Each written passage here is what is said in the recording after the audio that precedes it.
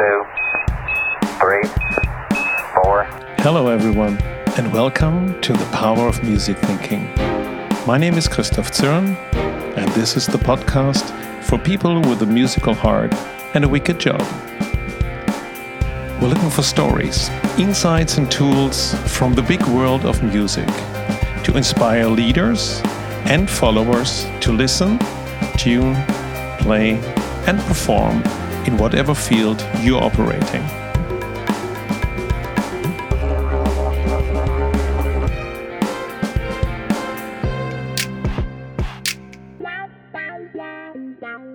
Hello everyone and Happy New Year.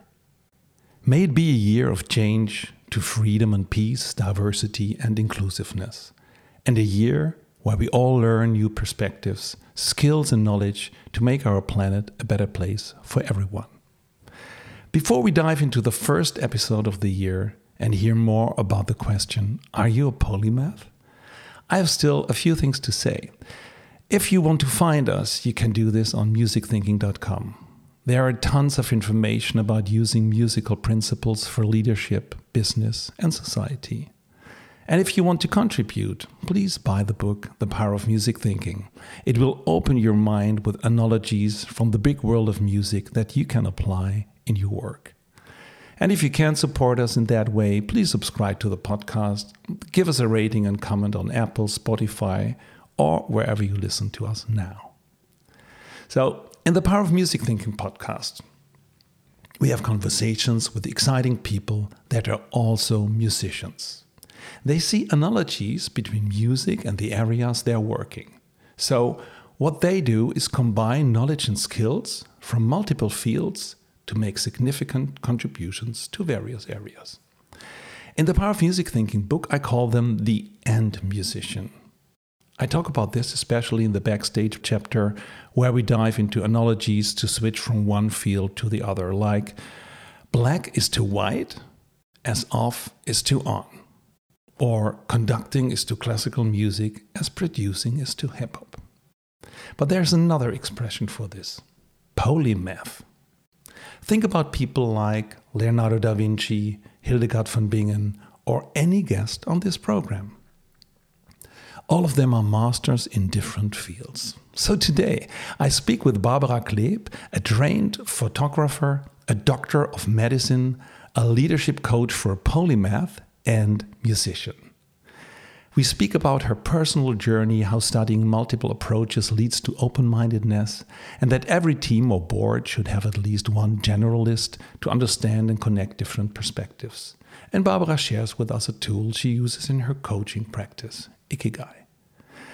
We also learn, for example, that most UX designers are polymath, which resonated with me a lot being in UX and service design positions in different companies. Okay, let's give it a go. Hello, Barbara. Welcome to the Power of Music Thinking. Hi, Christoph. What a pleasure to have this conversation with you. Thank you very much. And shall I say grüezi? Grüezi miteinander? Miteinander, I'm alone, but yes, you can say grüezi. So, yeah, you're in Switzerland, and I heard there's already snow, so it feels much more Christmas than here. And let's start with the first question, or let's say the ritual question that I ask every guest. What was your first sonic experience, or album, or live performance that had an impact on you? There were many things, but the ones that stung out was, for example, a record from that my father had. It's called Night in Tunisia. It's a jazz record. And I was really immersed in the drums. And it was like I was creating a picture from this experience.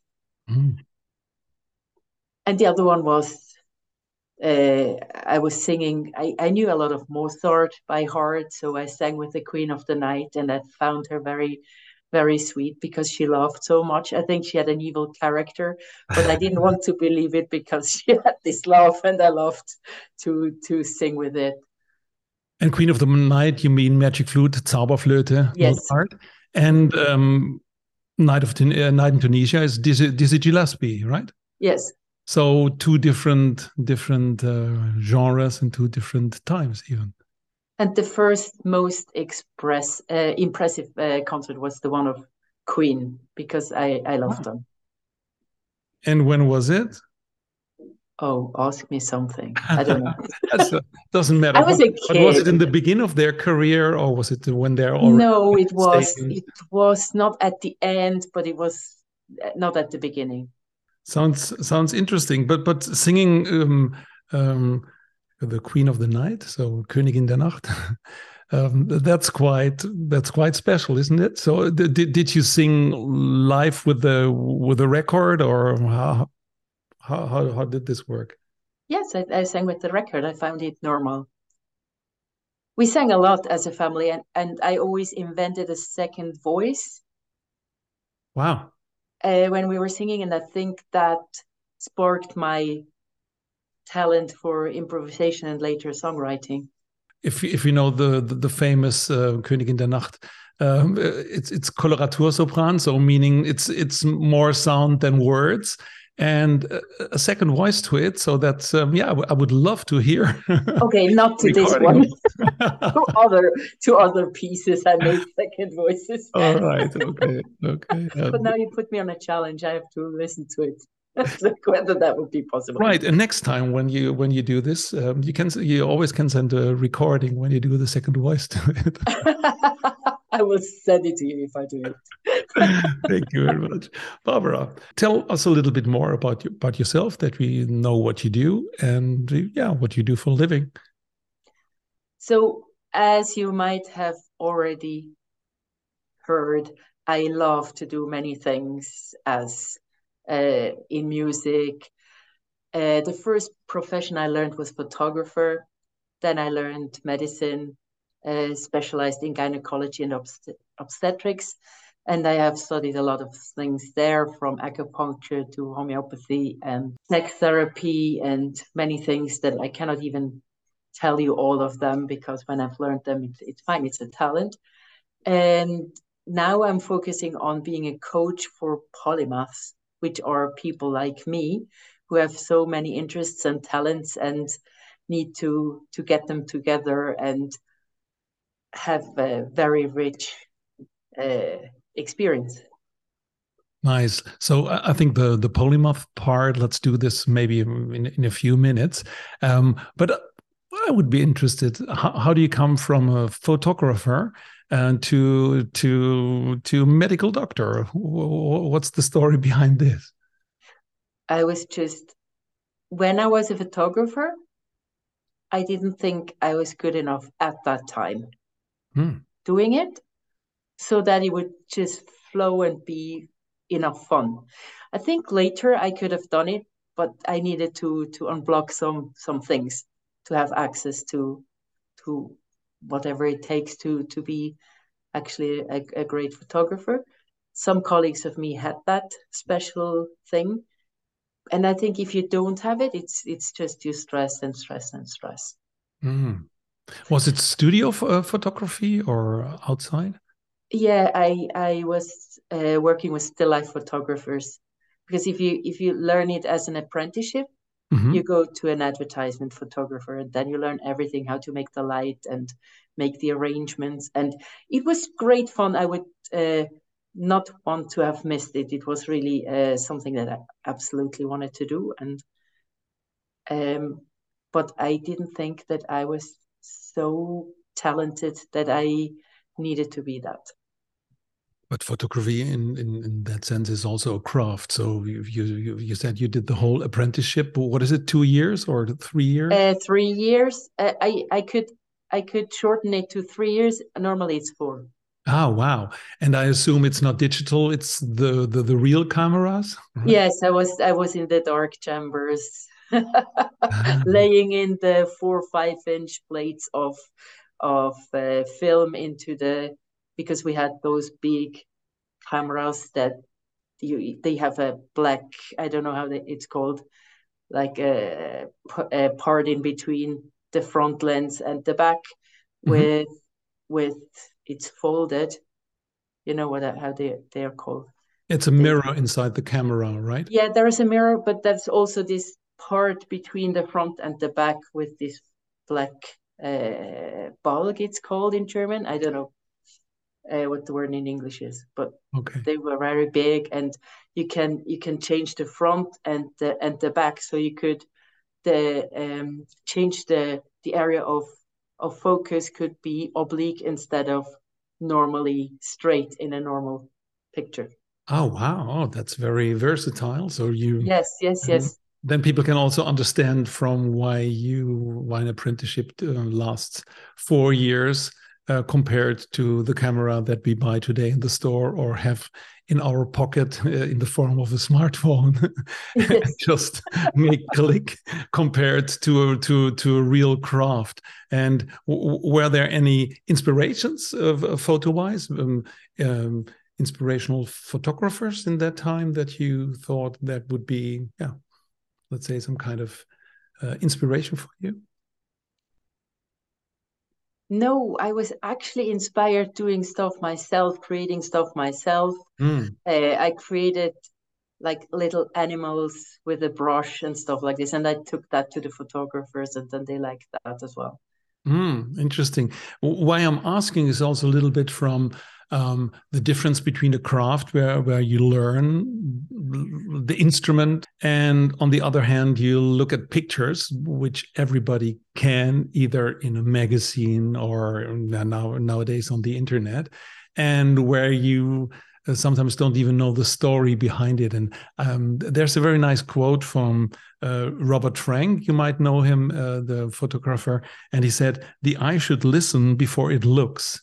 And I found this very poetic. So instead of just always looking and trying to make a snapshot, it's more just try to sense the environment and then make that, maybe even with closed eyes, but that's what I'm making out of it. And is this something that resonates with you? Good photography needs inner stillness and focus, because even if you take your photography just with your handy, it needs an inner stillness and a connection, because you cannot just look at the object. You have to look at the background and the relationship and what you take out of it, and how is the light and everything, and how will it be when it's actually on the picture. It's much easier now because you see it, but when I learned it, you didn't see what was on the picture. Yeah, I think that's so interesting with, let's say, analog photography. So you have the scene, you know the story, you try to sense the scene, you make that shoot, and then it takes quite some time until you get it out and you see if it worked. Yeah, what we did was we made Polaroid shots to test. Right. So like a preview from how it would look like, or how it could look like, and then the real picture. Can you take us a little bit on your journey from photography to being a medical doctor? I worked in many different hospitals, and right now I'm just working 1 day in a hospital and 2 days in a practice, and 2 days at home for the coaching that I mentioned. But how was that part? How does this idea come up from making pictures, working as a photographer, and starting to change your mind into being a doctor? There's no correlation. I just do what I want. I'm the connection.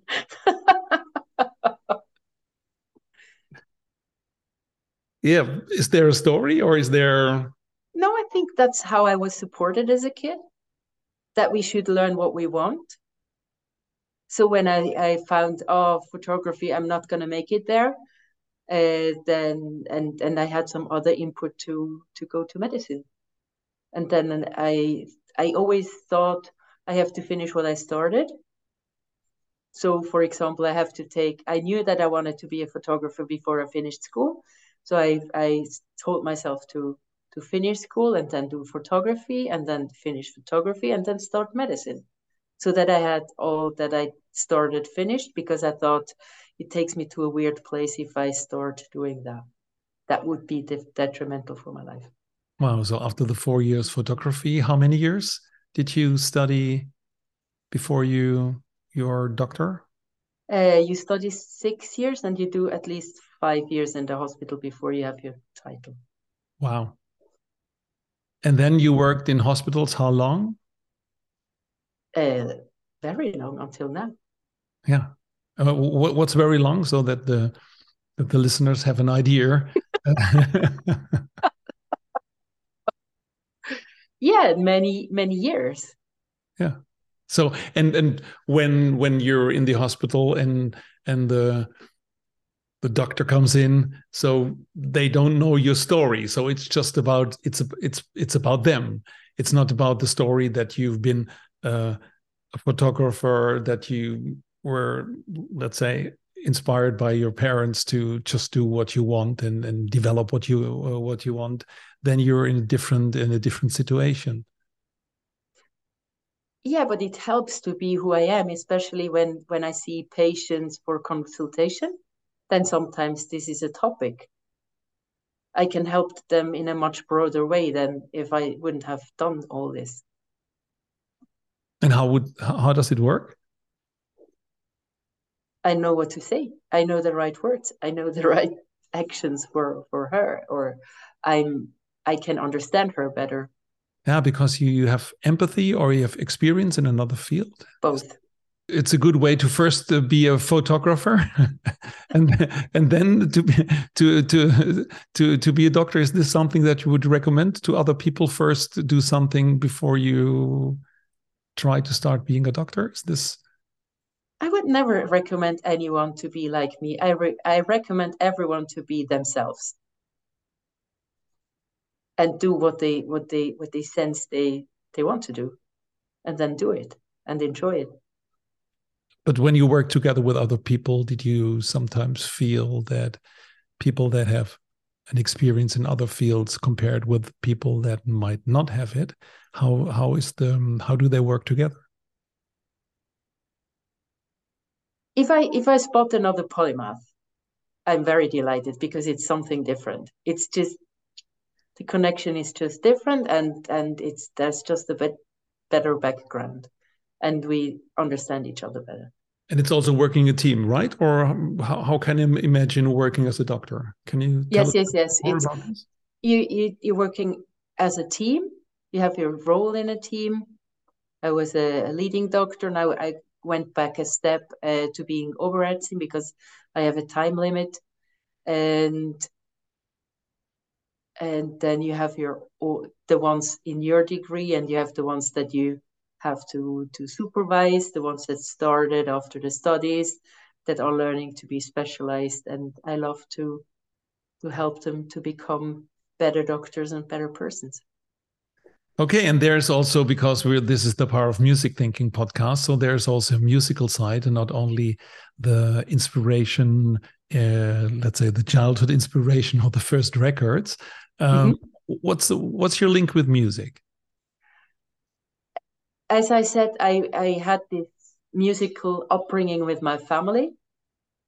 I think we bonded as a family over music. My father he wasn't a professional singer. He was a teacher, but he sang in church for money. Hmm.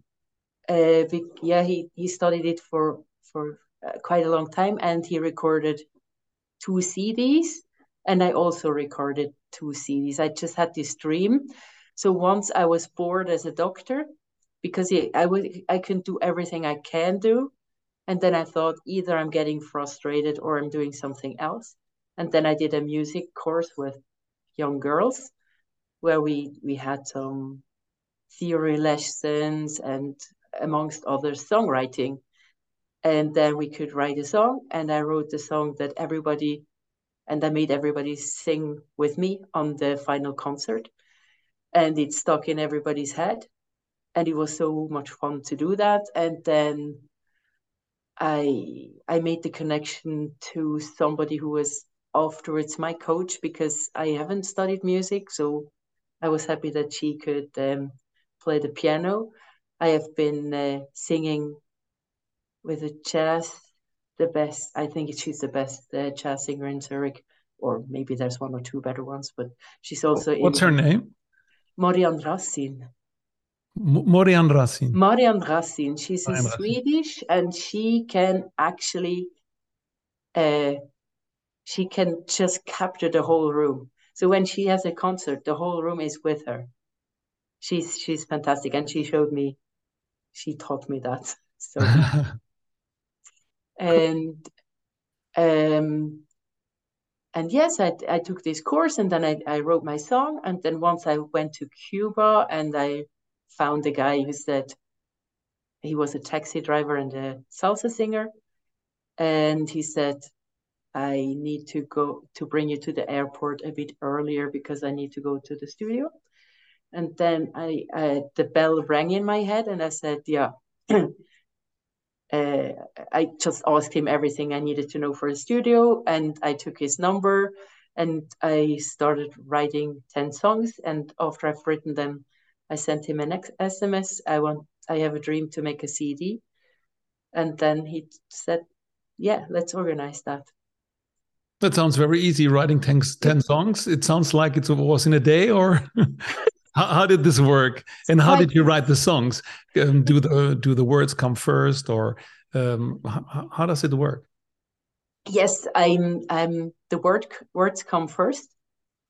I think the first thing is to condensate the topic, either the emotion or something that disturbs me, so that it like really pisses me off, for example.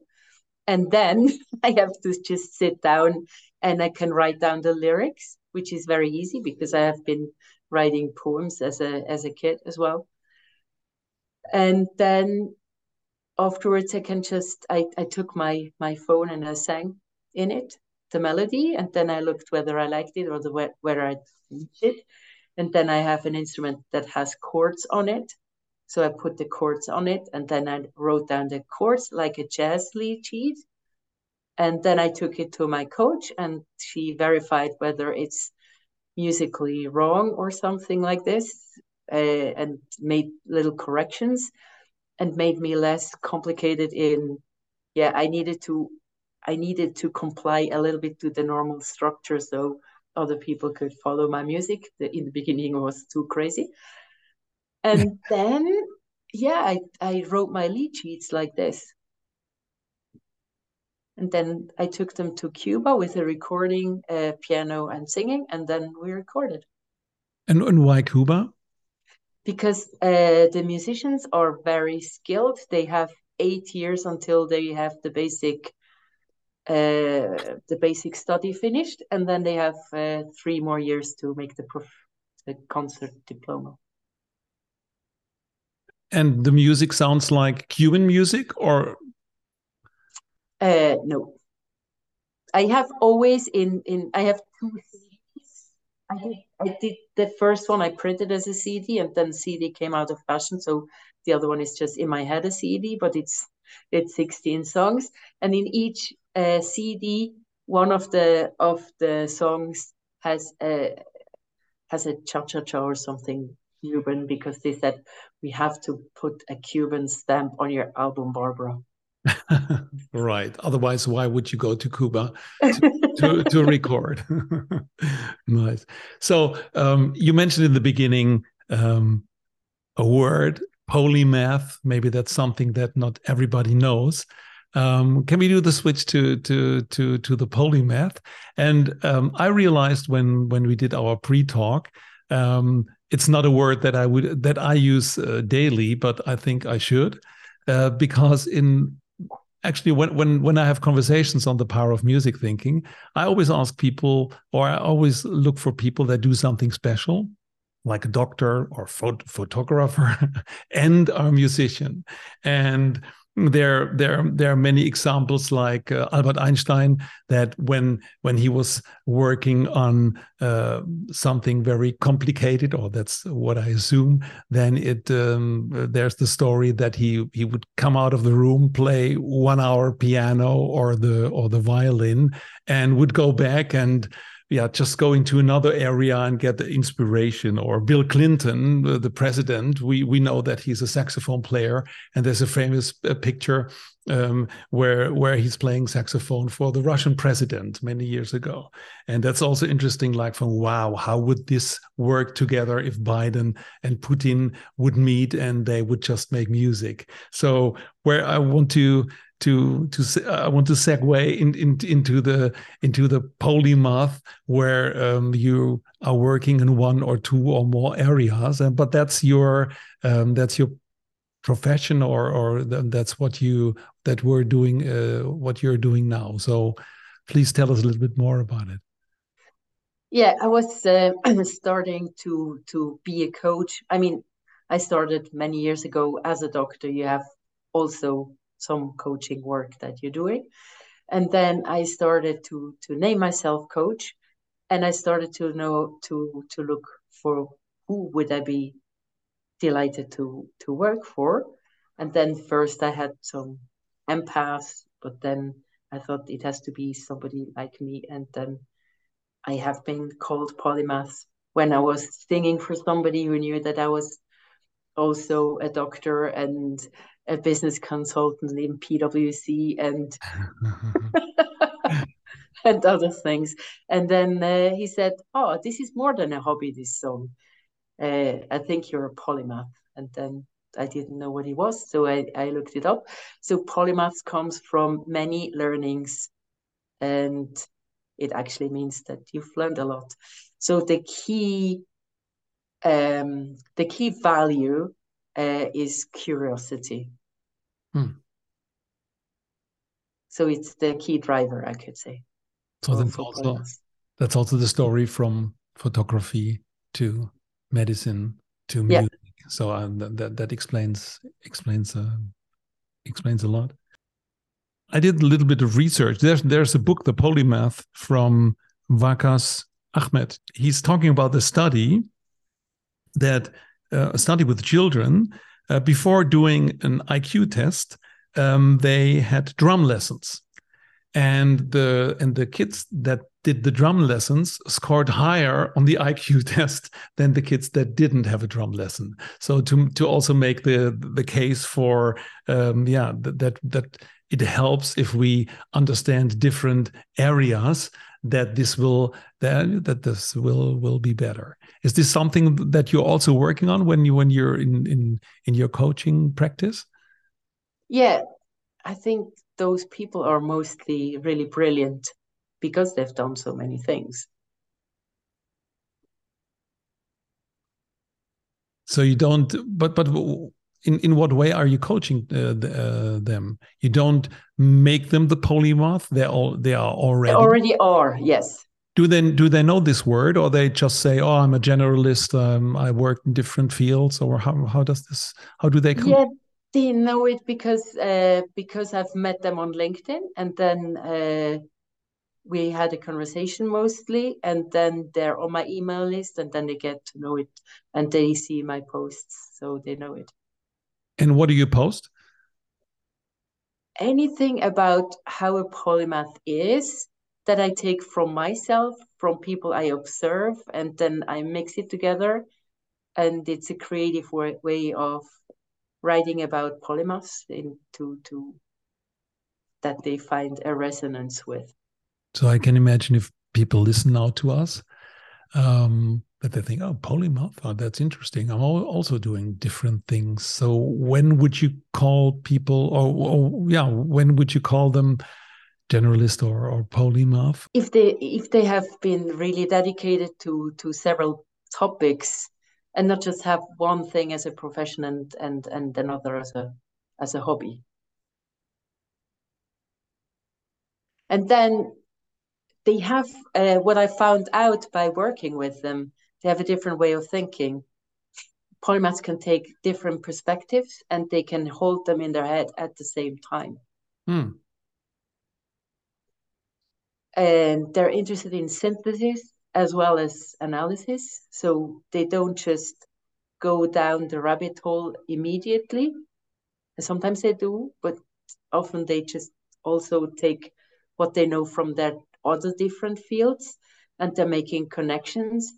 And so they can know stuff that nobody else knows because they have combined different fields.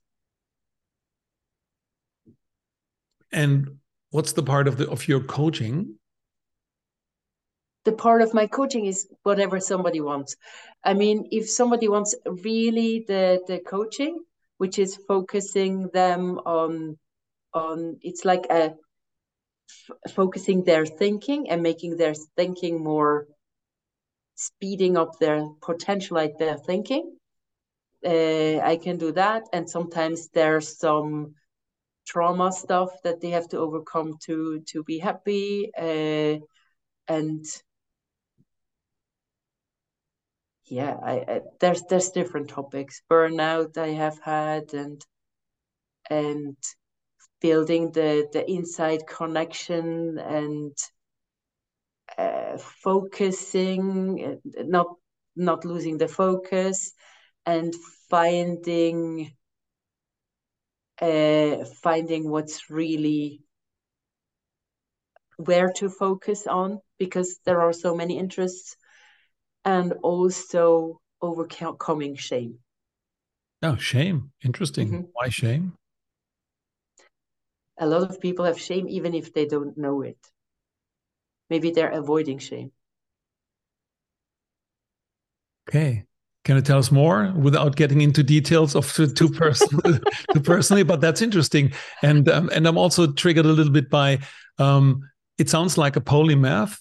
Let's say the universal genius, so like Da Vinci or Hildegard von Bingen, or different ways where I think, oh, that's very cool. But it sounds, or at least that's what I hear, what you say is that they would sometimes need the focus and not just be a polymath and knowing everything and seeing all connections. Is this something? And where does the shame come in? This is I think the shame is more a human emotion, but polymaths are, of course, human. A lot of, okay, no, I shouldn't go that route because we're on the shame. I think people of shame, they cannot use their whole potential. They do stuff like, a lot of people are avoiding shame, like they're overachieving, or they're hiding themselves, or they're too friendly, or stuff like this. And then when they overcome this shame, they can go to their free, authentic self and fulfill their potential much better. And it has a deep impact. Well, how long does it take, or is there a journey? Is there a roadmap from understanding and getting in contact with you until that they have the idea from, oh wow, now I see it, or now I sense it, or now I know, or maybe they knew it before but they don't know how to do the focus? I would say it makes sense to work together at least 3 months. I'm very fast in what I'm doing, but I've done free stuff for just once, and then people were developing in a not nice direction. So I want to collaborate more than just a one-off session. That wouldn't be good. Yeah, so there are no tricks like, oh, you should do this and thank you very much. Yeah, it does need deep understanding to do that. Can you share with us something that you could do, or that would help a polymath to focus more? Maybe yes. that people that listening to us now, could benefit from. Yes, what I'm sometimes using when people want to show to find their area of focus is I use the Ikigai, which is a Venn diagram with 4 circles that you can find in the internet, and then just Ikigai is these these 4 questions like, yes are you things you good love, at? things the world needs. Um, what is it? People pay for and you're good at. Yeah. So we have those 4 questions, and then how I broke it down for a webinar lately, which was people were kind of delighted because they've never broken it down for themselves, and then it doesn't work.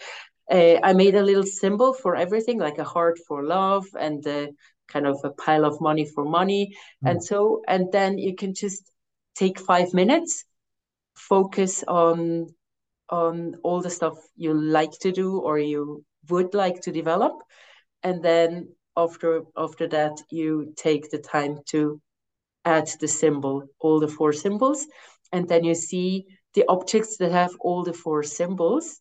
They are then the stuff that are your ikigai, which is moving your heart or your life or what or however you see that.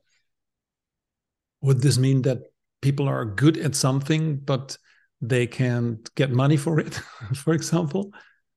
Yes, the breadless artist. Yeah, right.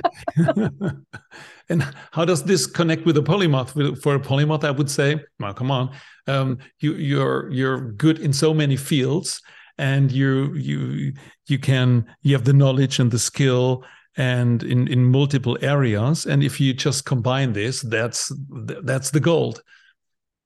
Yeah, but maybe a lot of polymaths are really enthusiastic in making the world a better place, but that doesn't give them payday.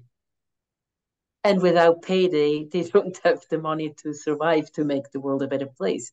So it's actually important to combine those 4 areas. And that's a good point, because when I, let's say, go on LinkedIn and look for new jobs, I never see a job like, oh, we need a generalist or a polymath, someone that knows or has experience in different fields, and at least in 3, and we would love to have them in 7 fields. What I see is just an expert, with a track record of many years, and also with the foresight for the next maybe 5 years. So that's what I mostly read. Yeah, and this is really frustrating for polymaths. That's important. But there are areas where they need polymaths. For example, in UX design, where you need to user experience design, where you need to have the user's focus as well as the focus of a computer program, and to adapt it so that it makes sense for a user to use a computer program better. There are many polymaths there. And the whole UX or user experience also goes into customer experience or employee experience.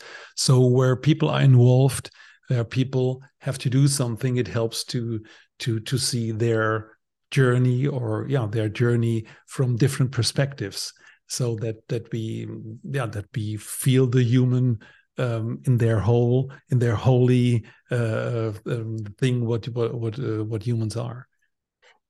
And I would encourage every business to have at least one polymath at their board, because business is organized in silos and people cannot communicate with each other between the silos and also between the levels of hierarchy. And the polymath is the one who can actually connect it all together and find the truth and find where are the black holes in a business and stuff. Would this mean the polymath would be the CEO, or does that? That would be if the CEO is a polymath, that would be great. Then he already has his role, but he could also be an advisor in a board. He could be an architect or something like this, but he should be connected to the C-suite. Hmm. So actually, the people that we would address, I'm just thinking out loud, would be people from HR to help others, especially the business, to understand when there's a polymath or someone that has extraordinary knowledge and skills from different areas or fields, and that they try to encourage them also to join the team. And which is sometimes, I can imagine, a little bit different, because when we're talking about KPIs, key performance indicators, so how can you perform as a polymath or as a generalist when everything is organized in silos? How can the silos be organized and actually make the business profitable without having many suboptimal solutions that are lost in the space because just one silo doesn't talk to the other silo? I think consultants might be polymaths if they're really not just looking for their consultancy to bring on in more consultants, but actually to help the business. Right. Yeah. Nice. Well, yeah. For me, it's very open, because the what I call the framework, or the music thinking framework, actually is the base is the connection, and that's why I stress so much in music thinking that, yeah, I would say just hire a music thinker or someone who's doing music and other things, because they will always understand that it needs more than just one dimension to make something great. Maybe a last question from my side. When we talk about polymath, or let's say these universal geniuses, most of them are men. And I just assume that maybe women are much better polymath because they're already trained, especially when they are connected with kids and in the family. But from your practice, is this our yeah? What's your take about this? I mean, I think it's equal, or I don't know. I don't think there's a gender preference in my group that I've assembled so far. There are more men, but that's a historical how I built it in my profile, with whom I connected and stuff like this. So that's because of that. But I love women as well.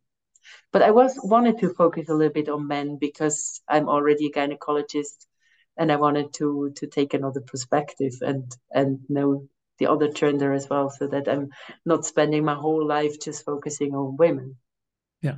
And maybe nowadays we only don't think in women or men, but in all the variations. Yes. And maybe that's also a very good opening to not think in this dichotomy or this one or the other, but just trying to understand that person, and if this person is connected with a lot of things. But I just bring it up because when I thought about, do I know polymath, I only the only women that I could came up with is Hildegard von Bingen, where we know that she was, let's say, an universal genius, and all the others are men. So I thought maybe this is maybe a man perspective, and there are many more women. There are interesting women.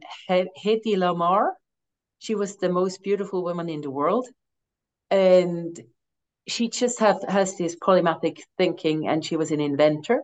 She invented the base of what we have now, Wi-Fi and everything, because she wanted to help the army to win against the Nazi Germany. Who else?